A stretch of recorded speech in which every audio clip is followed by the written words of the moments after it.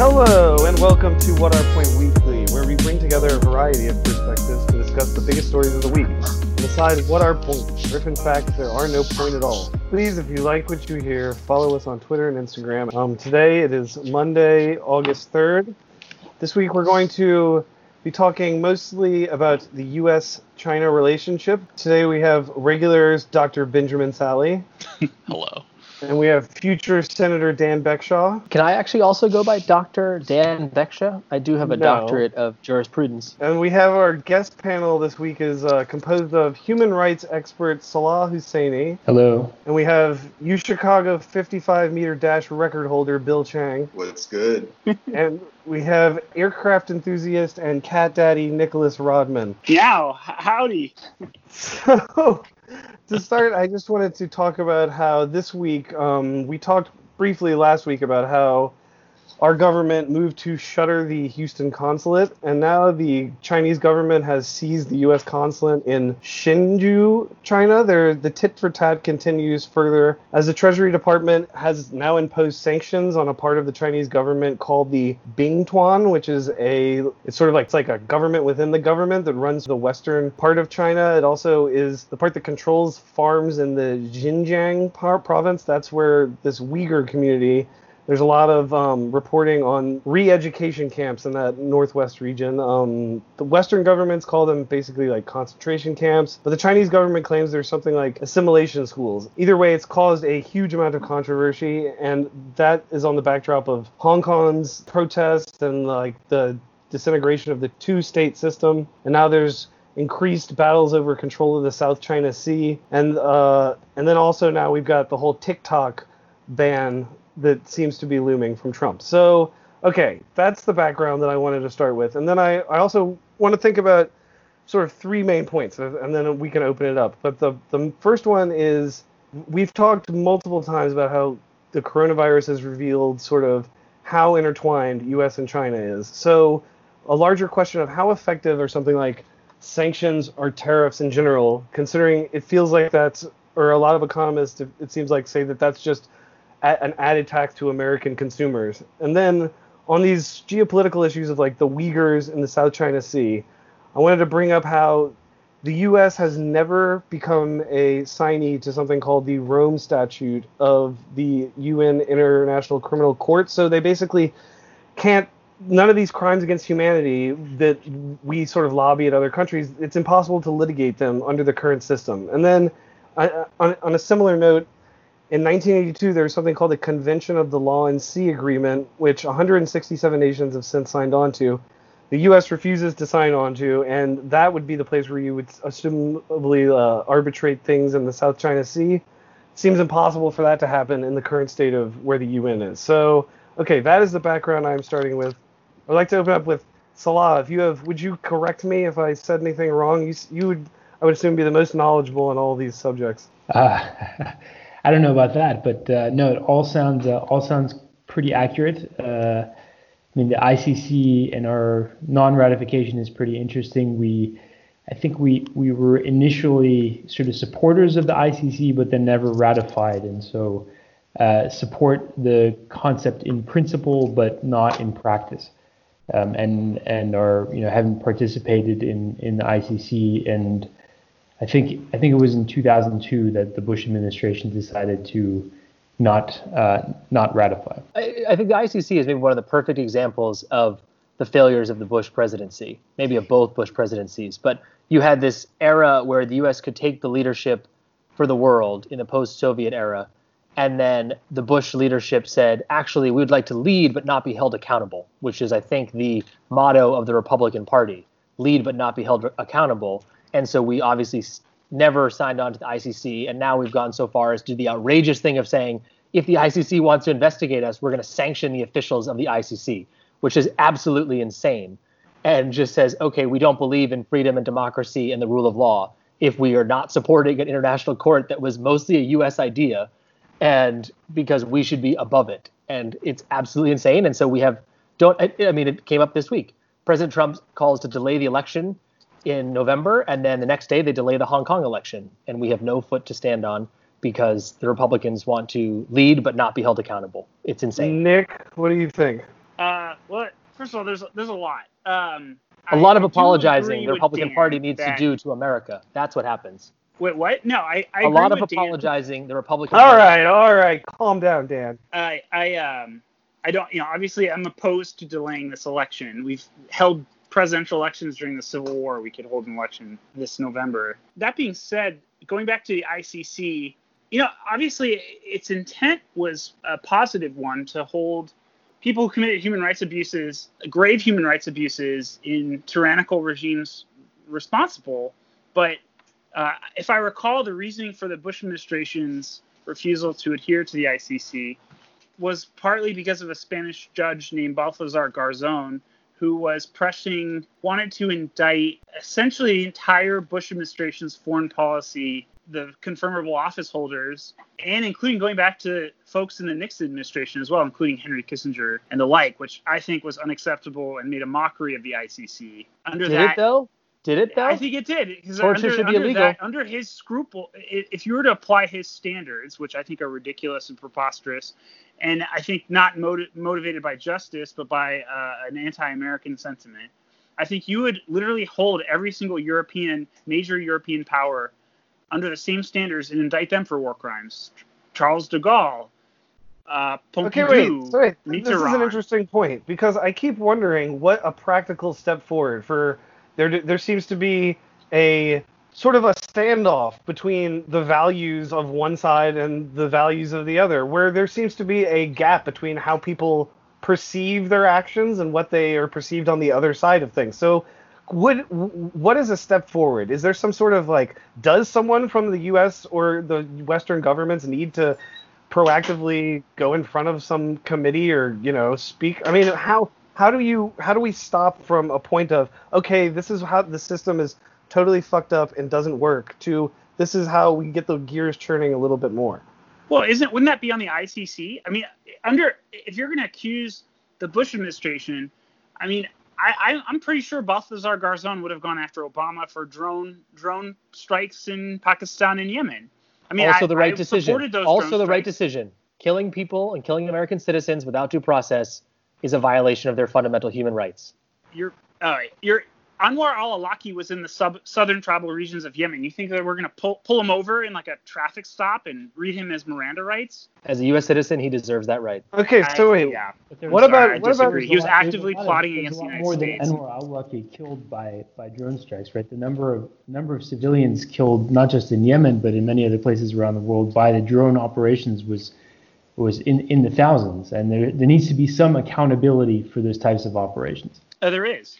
There is within the Department of Defense. But none of the, for example, none of the Obama administration officials involved in the drone program were ever held accountable for that. And I think the argument for the ICC is that it's supranational, so that the court systems that fail to prosecute those people involved in the drone program, there's something higher than the U.S.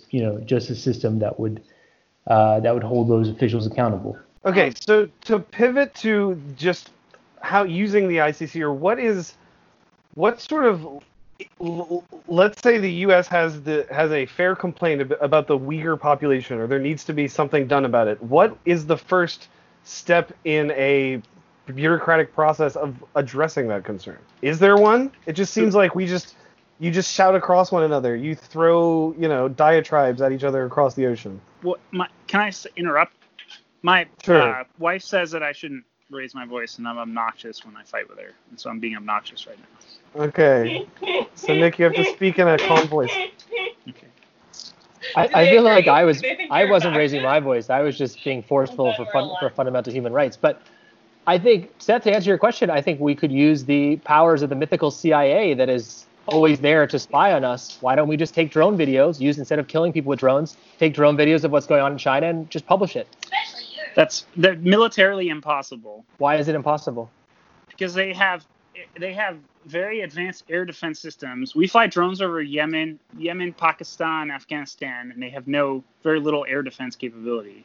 Okay, so wait, someone Bill has brought up before, which I didn't really know about, but I've now read more about this week, is John Mearsheimer, who seems to define a lot of hawkish policy. He's big in these circles that make it seem like we're in a situation where there is a zero-sum game going on, and China's rise inevitably coincides with a decrease in American power because America has maintained worldwide hegemonic leadership and has become the regional hegemon in Asia, and these two things are incompatible. Is this a principle that we agree with?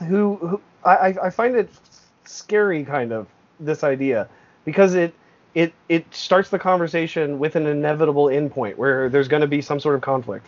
I think Mearsheimer's standpoint, I think his starting standpoint is that the way the world actually works versus our ideals of what it should be is pretty far. I don't know too much about the history of warfare or anything like that, but if we just go to the economic realm or the financial realm, we have all these ideals of either a gold standard or a fiscal disciplined central banks, dreams of every country agreeing to limit their monetary supply. But these agreements break down incredibly easily whenever it becomes even minutely convenient for a country to take advantage of them. It's been extremely rare for these agreements to hold over time. So because of these things, what actually happens in reality is very far from our ideals of how the world should run. So Mearsheimer basically takes the other extreme and assumes the worst. And what he assumes is that the primary goal for every nation state is to survive. And because of this, any time when your power is threatened, you have a reason to limit the powers of the other countries, either by bandwagoning onto a stronger state or by creating situations where it limits the power of your rivals. And on top of that, this makes Mearsheimer the most extreme. So some of these, they call it realism. Some of the realists say because of this, countries should up their defenses. Mearsheimer takes it a step further. He would say because of this, countries with superior power should strike first, because during military conflicts, you gain a huge advantage when you strike first. But unfortunately, what Mearsheimer claims is that historically, his model, this very simple game theoretic model, is 70% correct in explaining conflicts, which is the highest of all the international relation models. That seems like such a bleak way to look at the world. Yeah, I mean, that's his main criticism, but then he would tell you, unfortunately, that's reality. Got it. So he probably is like a Nietzschean. Yeah.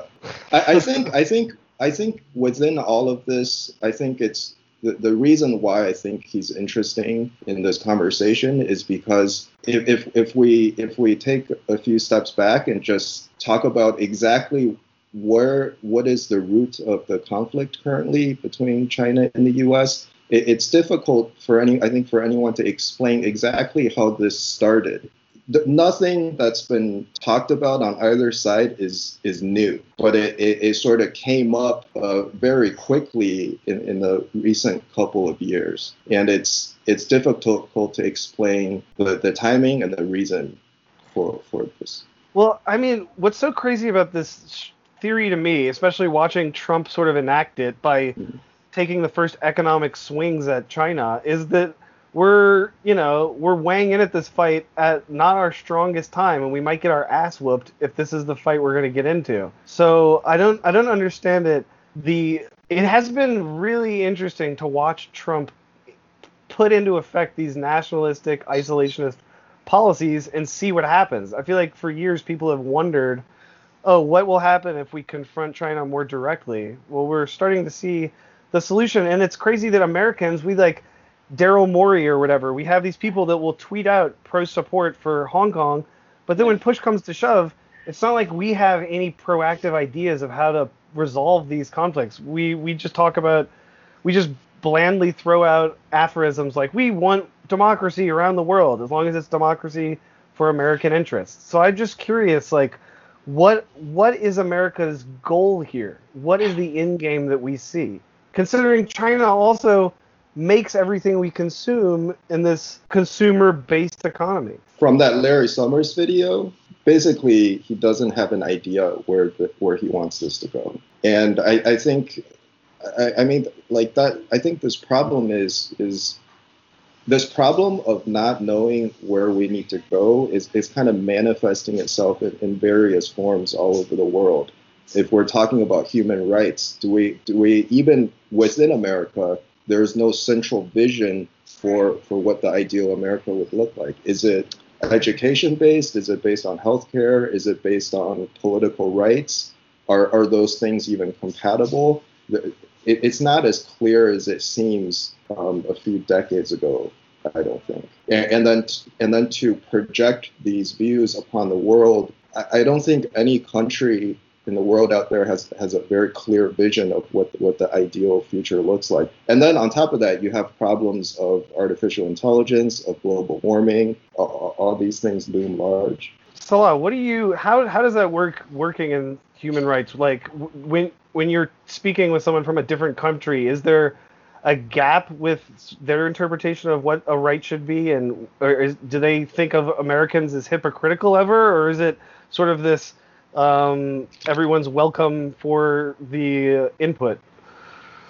One of the most noticeable things of doing my job in the last 3 years is the perception that the looking to the U.S. as a guidepost and kind of a leader in human rights promotion is really crumbled, and that kind of brand America of supporting human rights around the world and being a model for countries around the world in terms of human rights promotion and just kind of rights-based activities around the world is falling apart. And so as an American kind of preaching human rights and business in many different countries as part of my job, it's become extremely difficult to sort of sell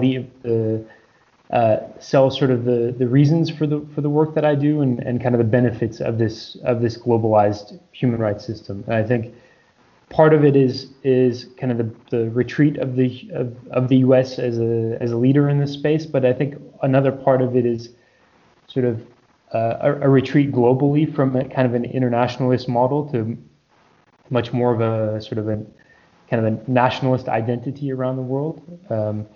I think isolationism is not just unique to the U.S. I think we're seeing that sort of behavior in a lot of countries around the world, and that has taken the wind out of the sort of the human rights agenda, which is very much an internationalist approach that says, the world is meant to be guided by these universal principles, as opposed to something that's very sort of nationalist in thinking or nationalist in culture.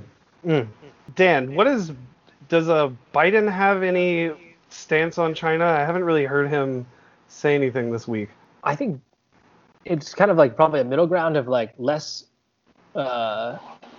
vacuous bluster and more like actual action. But maybe like if Trump actually did anything, it might be crazy and real, and he won't Biden wouldn't start a trade war. But I think he would probably try to be a little tougher on maybe do some of the sanctions on senior officials or bar them, or one of the things that could hit closest to home is bar student visas for certain high officials in the Chinese government, so their kids can't go to Harvard.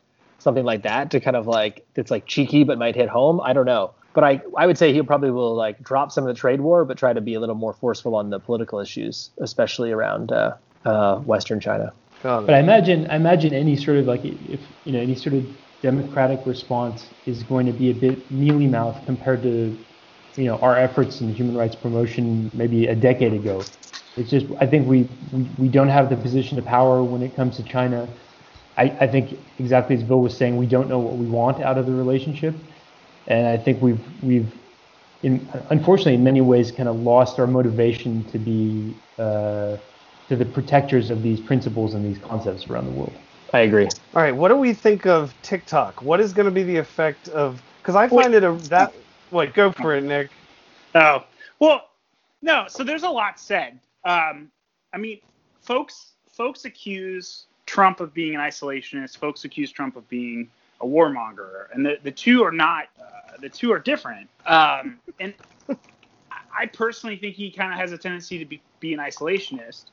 And I agree with Salah that, again, like there is a retreat in believing in these universal values and the belief that these universal values should be supported internationally. I don't believe in this like relativism that somehow because we have our own societal issues in our country, but that being said, nothing compares currently to like the entire displacement of an entire population in Xinjiang being put into concentration camps, having their culture erased. There's stories of party officials forcing Han Chinese people to like intermarry into Uyghur communities and like all sorts of weird social engineering that like really hasn't been seen since 1940s. And so it's I would disagree with that fact. So you agree it's a fact, or it's not? You don't think I it's a would fact? disagree with these policies being extreme to the point where they haven't been seen since the 1940s. I think compared to what happened in China after, say, 1957, what's going on right now is certainly true. Actually quite benign. That's Well, I just for a point compared to the Cultural Revolution and the Great Leap Forward, which killed 60 million people. It just seems like it's a convenient time for it to become a big issue. It doesn't seem like the U.S. has a problem with dealing with other countries that commit atrocities. I mean, especially in places like the Middle East, it seems like we're bedfellows with a lot of people that do some pretty bad shit. Like the Saudis. Which country? Which regimes are you referring to? The Israelis. Israelis. Besides getting involved in getting which other regimes besides the Saudis and other Egypt, Israel. Yeah, but the Egyptians, I mean, you can criticize the Israeli government. There's the Israeli-Palestinian conflict is quite complicated and bloody, but I don't think Sisi is putting millions of people into concentration camps. Also, I don't think it's right to call them concentration camps. That's what the Human Rights Watch. That's what Amnesty International. I think. Yeah. I think. Well, for several reasons. I think concentration camps in English hold connotations that don't quite apply to the situation. It's not like millions of people are being put in gas chambers. And the other fact is the Communist Party from day one have had these re-education camps. Several members of my own family have been to them. Though I wouldn't say that it's right, but it's definitely not the same as concentration camps. I mean, they're not concentration camps in the sense that it's a death camp, but you have reports of like mass birth control and sterilization, is mass lack of freedom of movement. So whatever the terminology is, there's gross human rights violations taking place on a massive scale. I think in this, I mean, if you go back to China, even in the 90s, people could not leave their village. I had to, for me to leave my city growing up there, it's not an easy thing. And then also birth control. China had the one-child policy, right? Like an entire generation of people who were forced to, you can have one kid, but the next one you have to get an abortion. I do think there is some level. I think this is also. I mean, the fact that this is targeted against a specific ethnic and religious community makes it, even more problematic. I mean, I don't think none of the things that you describe are positive things. Those are human rights violations in and of themselves. But when you apply it and concentrate it on a particular ethnic and religious community that is a minority in China, it makes it more problematic. I would say it makes it the fact that it's done to the entire population historically doesn't make it as unique in that sense. Compared to, say, the way black people are treated in America. I mean, there are millions of black people that are locked up in prisons in America for. But why the particular focus now on Uyghurs as opposed to the entire population? Like, why is the government focused on this one community? I mean, Well, who it seems who knows whatever the historical reasons. It's just, I think, obviously, I'm not saying it's the right thing to do, but I think when this type of language is used in the U.S., it causes certain level of sensations that make the situation seem not what it is. Just as I was thinking about how you would imagine a conversation between, let's just say, like, whatever, Xi Jinping and Trump about this issue. Like, oh, well, you've got the Uyghurs. I thought, as Bill would say, like, wouldn't you in a foreign country then immediately throw back? Well, you have a certain form of not concentration camp maybe, but a lot of your society is set up to re-educate people to behave in certain ways. And if you don't, they end up in prisons. And so I think that, like, although it's very clear if you've got drone video of people, like all those people, they have video of people, tied up on the ground and stuff. There's clearly bad shit happening. I don't think that's necessarily debatable. It just, to me, seems like it's a pretty convenient time in the rise of Trump for this to become a massive issue in the American. It just seems so convenient politically. But it hasn't really. It's been an issue on the human rights community's radar for many years now. I wouldn't call it a big issue within the Trump administration. Didn't he tell Xi Jinping that I support you in what you're doing?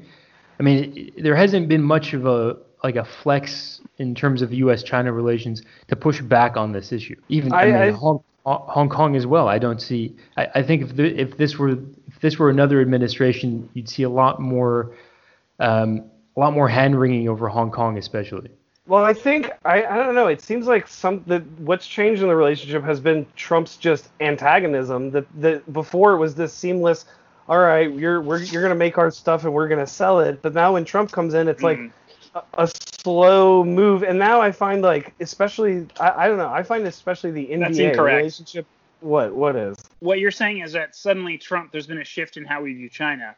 This has been going on since sort of started in the Clinton administration, Bush and Obama. Obama had the Asia pivot. The specific reason for Obama's Asia pivot was to counter Chinese aggression in the South China Sea. So wait, did China declare tariffs on Chinese steel?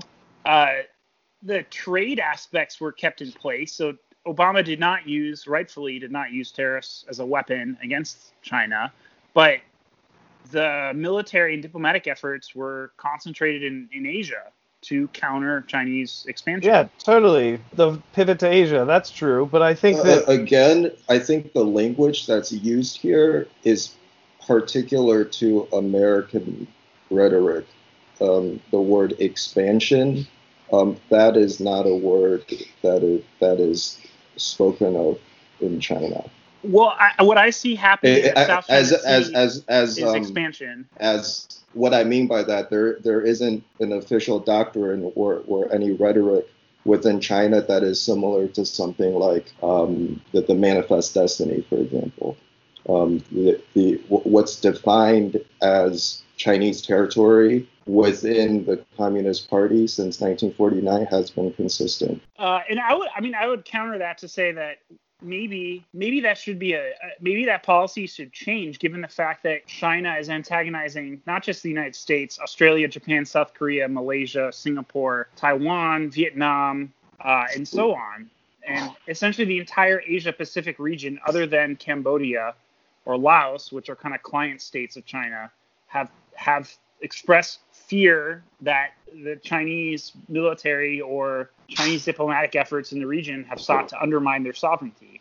So this isn't just a U.S. rhetoric. This is a regional rhetoric. I think the word expansion, again, the reason why I harp on the dialogue, it's not to apologize for what's going on or to justify. I think these situations are happening all the time. It's just that, listening to Larry Summers, what he's saying is hoping for an opportunity to have a more constructive dialogue in terms of deciding what the goals are for next steps. And I think, these types of language really prevent that from happening, because the minute that you use the word like expansion on the Chinese side, they're just going to fire back something. And it just prevents dialogue, constructive dialogue from happening. Is that like when they fired shots at the Indian Border Patrol, or like what? There was a recent skirmish on the Indian border. There's a disputed territory there. But doesn't that kind of like beg the question that the government of China should kind of question itself? It's saying that, well, I have tensions with essentially every single one of my neighbors. But all of those are U.S. allies. Well, with the United U.S. bases on a lot of them. Vietnam does not have a U.S. base. Malaysia does not have a U.S. base. Yeah, but again, India does not have a U.S. base. Mongolia doesn't have a U.S. base. I mean, I can go on. It's just, I think that when Larry Summers brings up dialogue, I think the obstacle to peace and dialogue isn't necessarily U.S. behavior. I think it's the communist regime's behavior in China. And I think that's not a controversial statement. I really think that every country in the region would agree with that. But again, I think that is the U.S. attitude, but that is also the Chinese attitude towards the U.S. I think what needs to happen actually is both sides give a step.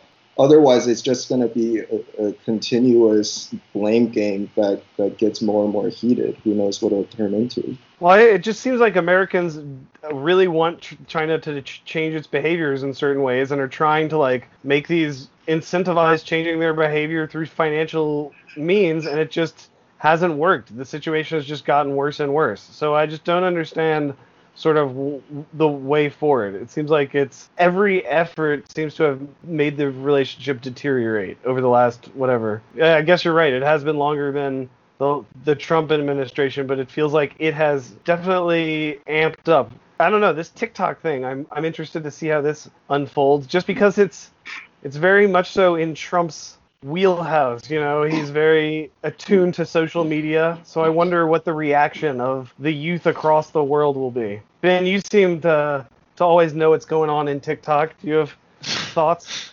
I mean, I'm skeptical that it's actually going to happen. I mean, I think in the same exact setting 2 weeks ago, Trump said that we would be rolling out some kind of national insurance plan or national replacement for Obamacare, and that certainly hasn't happened.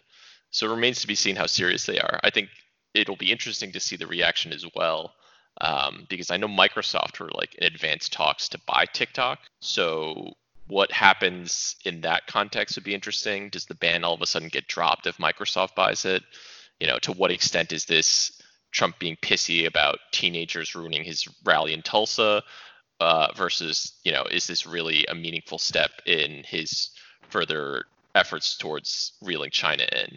I think, all of that remains to be seen. That said, I'm skeptical that the ban is going to happen in the first place. I don't know how the hell they would enforce it. Maybe it's a good time to invest in VPN companies. Nick, I've been meaning to ask you, who do you look up to more, Steve Scalise or Jim Jordan? Steve Scalise. Good answer.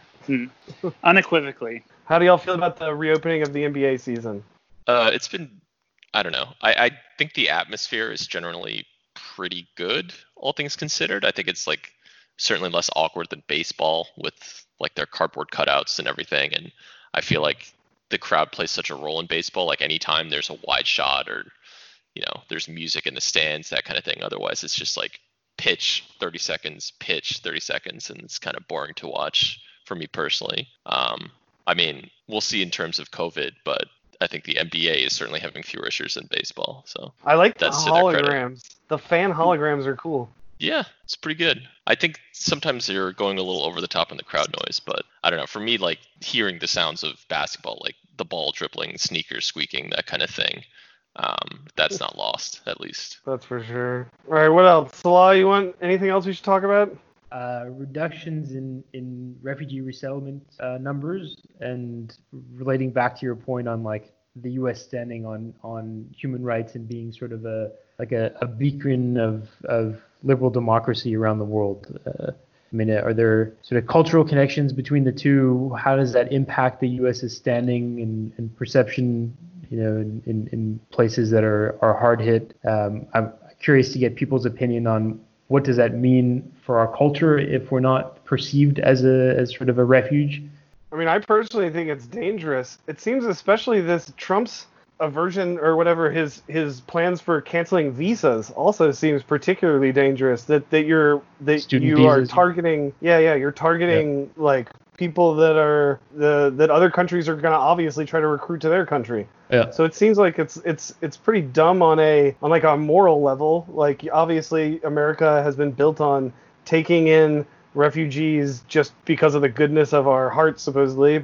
But then also it just seems like our economy is based on immigrants coming and making contributions. So it seems pretty stupid. Yeah, it's not. I don't think it's a goodness of our heart thing. I think it's in our economic and social interest to take people in. And there's a history of this fresh blood that revives our economy, creates new businesses, creates new jobs. It's been nothing but a net positive for our country since its founding.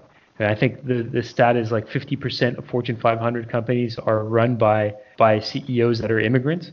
I mean, it's just astounding. And the number of businesses in Silicon Valley that are started by immigrants or the children of immigrants. I mean, this is in our benefit to keep these doors open and keep this sort of fresh cycle of people that innovate and come with fresh ideas coming to this country. I hope everyone agrees with that. I don't know if Nick does though. Well, I do. I wholeheartedly agree. I think we need immigration to essentially fund our Social Security entitlement programs. Like, we need immigration for a lot of economic sectors in our country. We are a country of immigrants, and I think we also do need to take a lot of steps forward when it comes to human rights and sort of a sort of societal compassion towards refugees, political refugees, asylum seekers. So wait, Nick, are you a second generation immigrant? I always forget. I am. Yes, my mother was born in Egypt. You call yourself a second generation or a first generation? I guess that'd be first generation. I call myself a first generation. But are you born in the U.S. or Yeah, Syria? I was born in the U.S. Yeah. What, Michigan? Yeah, Detroit. Nice. Yeah. There are a lot of Syrians. My best friend, who's my successor at my old job on the Hill, he's Syrian American. He's from West Virginia, and I learned that his parents were doctors. They came over in the 80s, and they resettled them because they're doctors in underserved communities. So there's like a Syrian diaspora in like West Virginia and kind of like random. If I were a Syrian, I would probably go to Florida, which is more like Syria, but not the messed up part of Florida, like Miami Beach. That's the medical system, right? It is predominantly staffed now by especially family practice and like the less sexy specializations are staffed by immigrants, and they're ending up in these more rural communities or the smaller cities, second and third rate cities. And it's generally speaking, most of the medical professionals are not U.S. born people. But yeah, Detroit grew up with a big Arab population because the car companies sort of staffed them with people from Yemen back a long time ago, and then brought in Arab-speaking doctors from Syria, Lebanon, Palestine to serve that growing community. That's sort of the history of Arab Detroit. Interesting. All right, what else? Ben, how's Mariana's labor? I haven't checked on her since the start of the pod, but things seem to be moving along. Probably will not be here next week. And it's Olivia, right? Olivia, yes. Second daughter. Are you sure there's no chance that it's twins? I keep telling you that there's a small chance that one baby can hide behind the other when you take the sonogram. No, there's a 0% chance. You don't take OBGYN advice from Seth? Those things are 3D now, those sonograms. Yeah, this is why you move the wand around to get different angles. What if the baby is like hiding? No, it's like running around a kitchen table, If there's a twin in there who's doing that already, then I'll be fine with it. Ben, was your child immaculately conceived? No, unfortunately. Salacious. I mean, I guess I don't strictly know that because I don't it's yeah. not How like could you? Date, How could but you? No, I'm pretty sure it was not. Is this the first time we've talked about sex on the podcast? Or have you Nick, guys? you always want to talk about sex. If No, that's you're talking dirty about man. sex, like you just basically alluded to its existence. Like you didn't really talk about anything. It exists. It does. It's an I have official good GOP authority. platform. It exists. Yeah, I don't know. Nick, it's hard to really get Nick to open up. He seems to want to talk about sex, but really doesn't really know where to start. That'd be the title of my like memoirs, or like getting. What is it? I told Ellie once. I was like, well, the title of my first book would be "Getting Fatter, Not Wiser." That's pretty And then, good. I don't know. Yeah, That sounds it'd be like everything you like want to know Jeff about sex, Foxworthy but would write. what? That sounds like the book title of like a Jeff Foxworthy stupid humor book. Like, getting fatter, not wiser. 1,000 redneck jokes by Jeff Foxworthy. Wait, Nick, what do you think the sexiest aircraft is?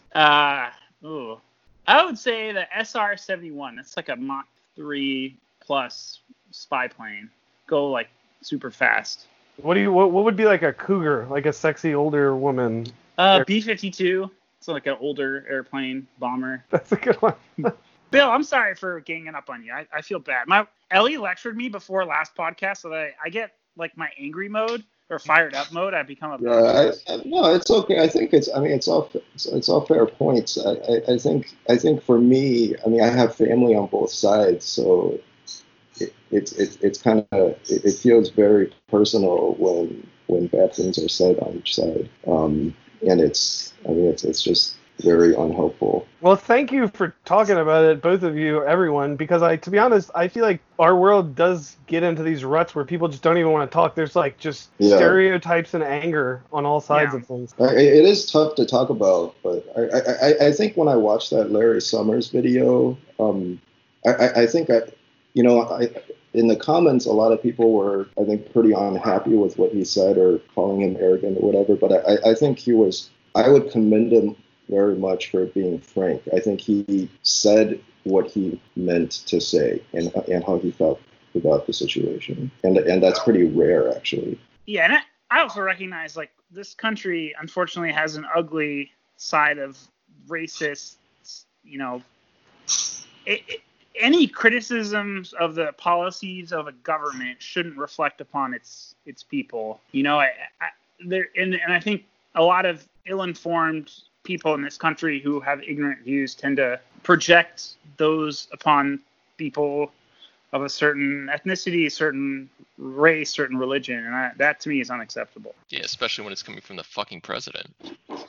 Yeah, touche. Yeah. Good old Trump. Well, so wait, who's going to be the VP pick? I forgot to ask Dan that before he left. It's going to happen in like a couple of days, right? They say it's Kamala Harris. Do y'all think it's Kamala Harris? I don't know. Yeah. I guess we'll find out in like a week or... Well, I thought you were going to bring up the fact that Trump tweeted about this doctor who was saying that you can get impregnated by witchcraft. Yes. And no, she was saying that, like, what was it? Demons. Endometriosis is caused by having sex with demons and stuff. Yeah, demon sperm. Like, all of these fucking people still going on about chloroquine. It's just ridiculous. It doesn't fucking do anything. Louis Gohmert, the dumbest member of Congress, now taking hydroxychloroquine. After sleeping in his fucking office, telling all of his staff members in person, hey, I have the fucking coronavirus. Like, Jesus Christ. How stupid can you get? That's sad. Yeah. I'm seeing a lot of reemergence of these conspiracy theories. Like the whole... I've started posting the whole pedophile child stealing ring thing. More. Oh, QAnon? Osmo Pizza. That's the whole QAnon thing. It's just ludicrous. How do you prevent demon sperm from being like... You have to have a one of those. You have to have a magical. A diaphragm. What are those? Yeah, diaphragm, like an enchanted diaphragm. Holy water diaphragm.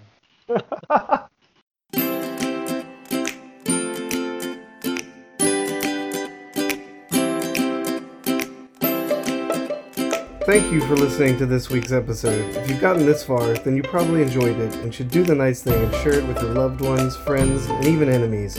Thank you, Salah, Nick, and Bill for joining. And best wishes to Mariana. Can't wait for Olivia to get into What Our Point like all the cool kids.